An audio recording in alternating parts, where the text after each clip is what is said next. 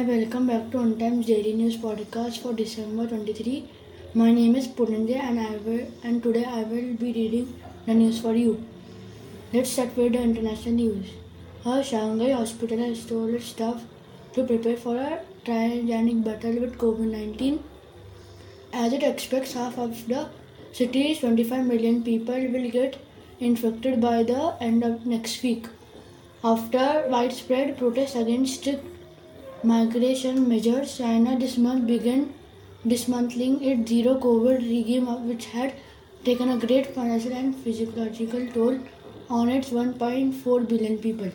Canada is targeting 2035 for a complete transition of light-duty vehicles to zero-emission mode. Proposed regulations in this regard were announced by the Canadian government. It published zero-emission vehicle sales targets for passenger cars, SUVs and pickup trucks. Russian President Vladimir Putin on Wednesday again accused the West of provoking the conflict in Ukraine as a part of centuries-long efforts to weaken and eventually break up Russia. We always considered the Ukrainian people are brotherly, and I still think so, Putin declared. Putin announced a plan to increase Russia's military from 1 million personnel to 1.5 million. Moving on to national news. Thousands of government schools in Assam are facing a shortage of teachers and basic facilities like electricity, drinking water and toilets. State Education Minister Pegu said he added that efforts to address issue were underway. The minister said 2979 schools in state function with just one teacher, 15,161 schools with 2 teachers, 8,207 schools with 3 teachers and 7,035 schools with 7 or more teachers.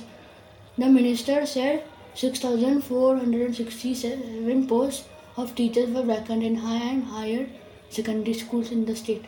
India and China held the 17th round of Corps Commander level meeting on the Chinese side on December 20.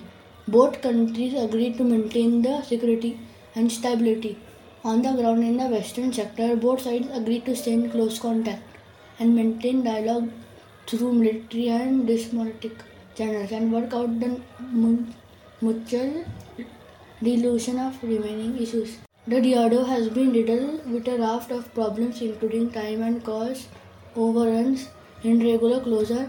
CAG said that DRDO, instead of seeking time extension to achieve objectives, closed them and has successfully added. DRDO took up 15 projects worth 5,016.61 crore to accomplish the achieved objectives of projects closed earlier after declaring them successful.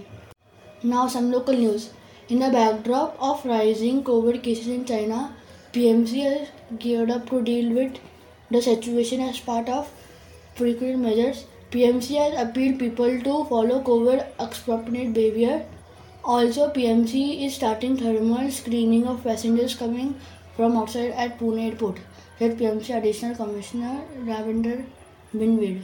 Due to the laying of the RCC box of the reconstruction of Bridge No.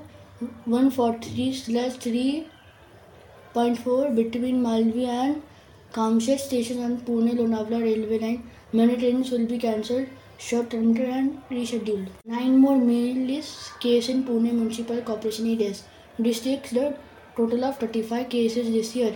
Follow-up surveys has been launched in areas that have reported cases. This brings us to the end of today's podcast. Thank you for tuning in. See you tomorrow.